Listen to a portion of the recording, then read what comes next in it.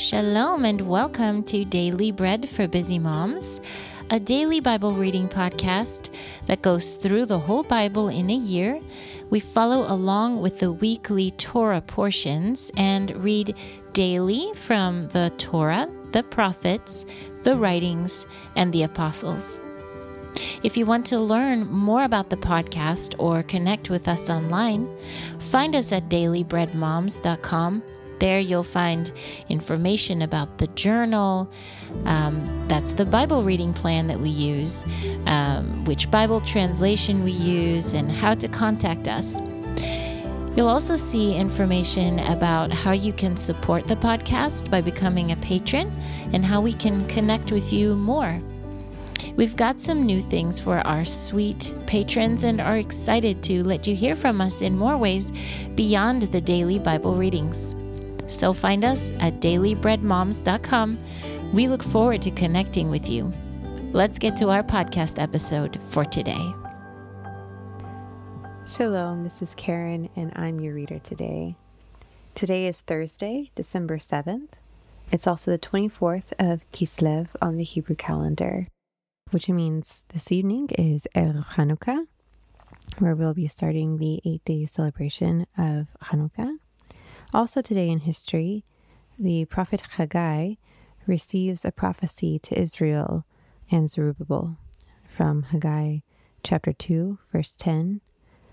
On the 24th of the 9th month, in the second year of Darius, the word of the Lord came to Haggai the prophet. Our parasha this week is Vayishev, which means he settled. And today we're reading from Genesis or Bereshit, chapter 39, verses 1 through 6. Before we start, though, let's take this moment to bless God and thank Him for His word. Blessed are you, Lord our God, King of the universe, who gives the Torah of truth and the good news of salvation to His people Israel and to all peoples through His Son, Yeshua the Messiah, our Master.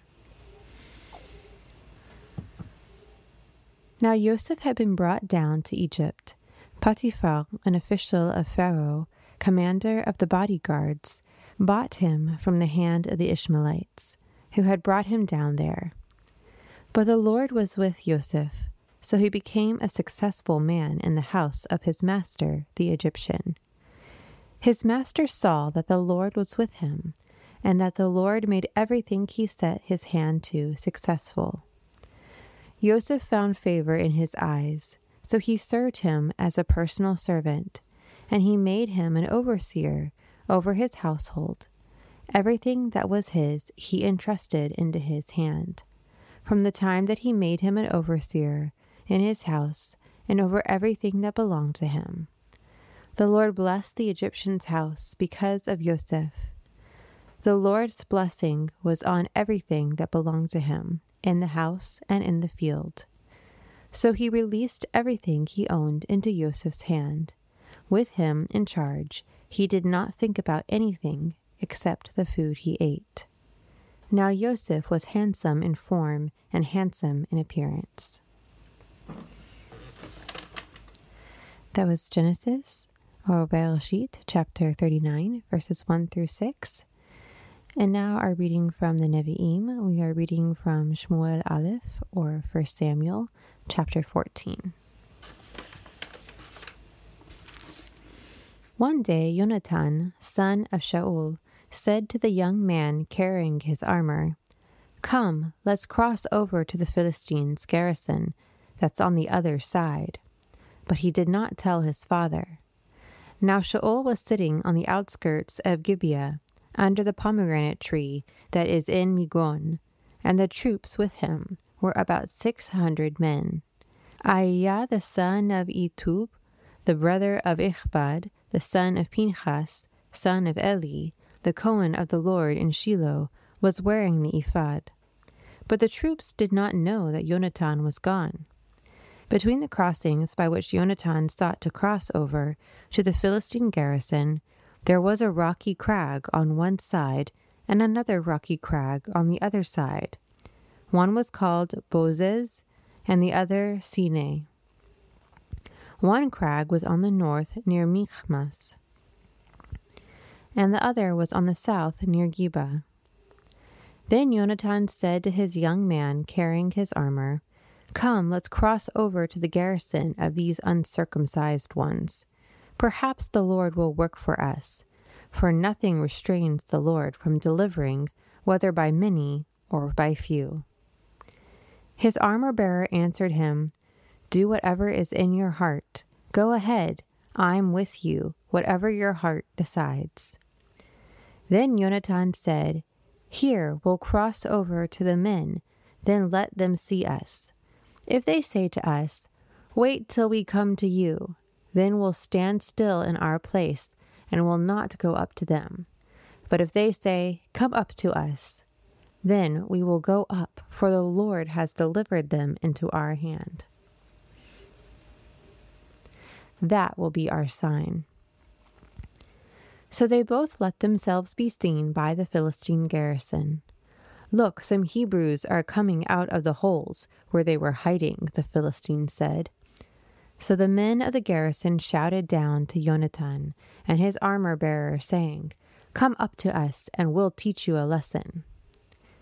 Then Yonatan said to his armor-bearer, "Follow me, for the Lord has handed them over to Israel." So Yonatan climbed up on his hands and feet, with his armor-bearer behind him. Then they fell before Yonatan. His armor-bearer behind him finished them off. That first assault that Yonatan and his armor-bearer made struck down about 20 men, within about half a furrow in an acre of land. Terror then spread through the camp in the field and among all the troops. Even the outpost and the raiders also trembled when the earth quaked. It was trembling from God. It was trembling from the Lord. Now Shaul's watchmen in Gibeah of Benjamin saw the throng scattering away in every direction. So Shaul said to the people who were with him, "Call the roll now and see who went from us." When they called the roll, behold, Yonatan and his armor-bearer were not there. Then Shaul said to Aiah, "Bring the ark of the Lord here." For the ark of the Lord at that time was with Bnei Israel. But when Shaul was talking to the Cohen, the commotion in the Philistine camp kept increasing. So Shaul said to the Cohen, "Withdraw your hand." Then Shaul and all the people with him rallied and rushed into battle. Behold, every man's sword was against his fellow in utter confusion. Now there were Hebrews who had defected to the Philistines previously, and had gone up with them to their camp round about. Even they joined the Israelites that were with Shaul and Yonatan. Also when all the men of Israel, who had hid themselves in the hill country of Ephraim, heard that the Philistines had fled, they also chased them in the battle. So the Lord delivered Israel that day. The battle spread as far as Bet-Aven. Now the men of Israel were hard-pressed that day, for Shaul put the people under oath, saying, "Cursed be the man that eats any food before evening, until I have avenged myself on my enemies." So none of the people tasted food. But when all the people of the land entered the forest, there was honey on the ground. When the people entered the forest, indeed, there was a flow of honey, but no one put his hand to his mouth, for the people feared the oath. But Yonatan had not heard when his father made the people swear the oath. So he put out the end of the staff that was in his hand, and dipped it into the honeycomb, put his hand to his mouth, and his eyes brightened. Then one of the soldiers told him, "Your father strictly put the men under oath, saying, 'Cursed be the man that eats food today,' but the troops are exhausted." Yonatan said, "My father has troubled the people. Just look how my eyes have brightened because I tasted a little of this honey. How much more if only the troops had eaten freely today of the spoil of their enemies that they found? Wouldn't the slaughter among the Philistines have then been greater?" That day they struck down the Philistines from Michmas to Ayalon. though the people were so weary. Then the people rushed greedily upon the plunder. They took sheep, oxen, and calves, butchered them on the ground, and the people ate them with the blood. Then they reported to Shaul, saying, Behold, the people are sinning against the Lord by eating with the blood. They have acted faithlessly, he said. Roll a great stone towards me at once. Then Shaul said, Disperse yourselves among the people and tell them, Each one of you bring me his ox or sheep and butcher them here and eat. Do not sin against the Lord by eating with the blood. So all the people each brought his ox with him that night and butchered it there. Then Shaul built the altar to the Lord. It was the first altar he built to the Lord. Then Shaul said, Let's go down after the Philistines by night and plunder them until the morning light. We won't leave any survivors among them. Do whatever seems good in your eyes, they replied. Then the Cohen said, Let us draw near to the Lord here. So Shaul required of the Lord, Should I go down after the Philistines? Will you deliver them into the hand of Israel? But he did not answer him that day. Then Shaul said, Draw near here, all you chiefs of the people. Investigate and see how this sin was committed today. For as the Lord, Israel's deliverer, lives, even if it was by my son Yonatan, he will surely die. But not one among the people answered him. So he said to all Israel, You stand on one side, and I and my son Yonatan will stand on the other side. Do what seems good in your eyes, the people said to Shaul. So Shaul said to the Lord, Lord of Israel, grant a perfect lot. Yonatan and Shaul were chosen, but the people were cleared. Then Shaul said, Cast the lot between me and my son Yonatan. And Yonatan was taken. Then Shaul said to Yonatan, Tell me what you've done. Yonatan told him, saying, I certainly did taste a little honey with the end of the rod that was in my hand. Here I am. I must die. May the Lord do so to me even more, Shaul said. You must surely die, Yonatan. But the people said to Shaul, Must Yonatan die? It was he who brought about this great deliverance of Israel. Far be it. As the Lord lives, not a hair of his head will fall to the ground, for he has worked with the Lord this day. So the people rescued Yonatan, and he did not die. Then Shaul broke off pursuing the Philistines, and the Philistines went to their own country. After Shaul had secured his kingship over Israel, he waged war against all his enemies on every side, against Moab, the Ammonites, Edom, the kings of Zobah, and the Philistines. Wherever he turned, he punished them. He did so with valor, defeating the Amalekites and delivering Israel from the hands of those who had plundered them. Now the sons of Shaul were Yonatan, Ishvi, and Malchi-Shua. And the names of his 2 daughters were, the name of the firstborn, Mirav, and the name of the younger, Michal. The name of Shaul's wife was Ahinoam, daughter of Ahimaaz. The name of the commander of his army was Avner, son of Ner, Shaul's uncle.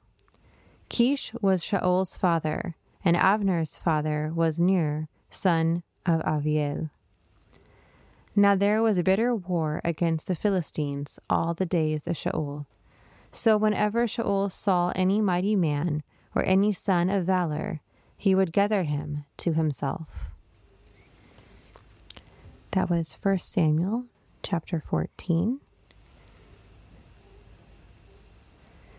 Now to our reading in the Ketuvim, or the writings. We will be reading in Psalms chapter 54 today. For the musical director on string instruments, a contemplative song of David. When the Zephatites came and said to Shaul, Is not David hiding himself among us? O God, save me by your name. Vindicate me by your might. O God, hear my prayer. Listen to the words of my mouth. For strangers have risen up against me. Violent men seek after my soul. They do not set God before them. Selah. Surely God is my helper. My Lord is the supporter of my soul. Let evil return to my foes. Silence them with your truth. I will sacrifice a free will offering to you. I will praise your name, O Lord, for it is good. For he has delivered me from all trouble, and my eye has gazed upon my enemies. That was Psalm chapter 54. And now in our reading in the Apostolic Writings, we are reading Mark chapter 10, verses 1 through 31. Then getting up from there, Yeshua goes to the region of Yehuda beyond the Yarden. Again crowds gather around him, and as was his custom, he began to teach them once more. Pharisees came up to test him. They began asking, "Is it permitted for a man to divorce his wife?" And he replied to them, "What did Moshe command you?" The Pharisees said, "Moshe permitted a man to write a bill of divorce and to put her away." But Yeshua said to them, "Because of your hardness of heart, he wrote you this commandment. But from the beginning of creation, the Lord made them male and female. For this reason, a man shall leave his father and mother and be joined to his wife, and the two shall become one flesh. So they are no longer two, but one flesh. Therefore, what the Lord has joined together, let no man separate." In the house, the disciples began questioning him about this again. And he said to them, "Whoever divorces his wife and marries another commits adultery against her. And if she divorces her husband and marries another, she is committing adultery." Now people were bringing little children to Yeshua, so he might touch them. But the disciples rebuked those who brought them. But when Yeshua saw this, he got angry. He told them, "Let the little children come to me. Do not hinder them, for the kingdom of the Lord belongs to such as these. I tell you, whoever does not receive the kingdom of the Lord like a little child will never enter it." And he took them in his arms and began blessing them, laying his hands on them. As Yeshua was setting out on his way, a man ran up to him, fell at his knees before him, and asked, "Good teacher, what shall I do to inherit eternal life?" "Why do you call me good?" Yeshua said to him. "No one is good except one, that is, the Lord. You know the commandments: do not murder, do not commit adultery, do not steal, do not give false testimony, do not cheat, honor your father and mother." The man responded, "Teacher, all these I have kept since my youth." Looking at him, Yeshua loved him and said, "One thing you lack. Go sell as much as you have and give to the poor, and you will have treasure in heaven. Then come, follow me." But at this statement, the man became sad and went away grieving, for he had much property. Then looking around, Yeshua says to his disciples, "How hard it will be for the rich to enter the kingdom of God." The disciples were amazed at his words. But Yeshua answered again and says to them, "Children, how hard is it to enter the kingdom of the Lord? Is it easier for a camel to go through the eye of a needle than for a rich man to enter the kingdom of the Lord?" The disciples were even more astonished, saying among themselves, "Then who can be saved?" Looking at them, Yeshua said, "With men it is impossible, but not with the Lord, for all things are possible with the Lord." Kepha began to say to him, "Look, we've left everything to follow you." "Amen, I tell you," Yeshua replied, "there is no one who has left house or brother or sister or mother or father or children or property for my sake and for the sake of the good news, who will not receive 100 times as much now in this time, houses and brothers and sisters and mothers and children and property, along with the persecutions, and in the Olam Haba, eternal life. But many who are first will be last, and the last first. That was Mark chapter 10, verses 1 through 31. If you're going through the apostolic readings twice this year, the extra reading for today is 1 Corinthians chapter 13. And that concludes our podcast for today, ladies. I hope as you enter into your Hanukkah celebrations that they have a deeper meaning this year, that in the midst of darkness, light comes forth, and that ultimately our true light comes from Yeshua and what he has given us. So may this be a beautiful festival for everyone. And until next time, this is Karen from the Golan Heights.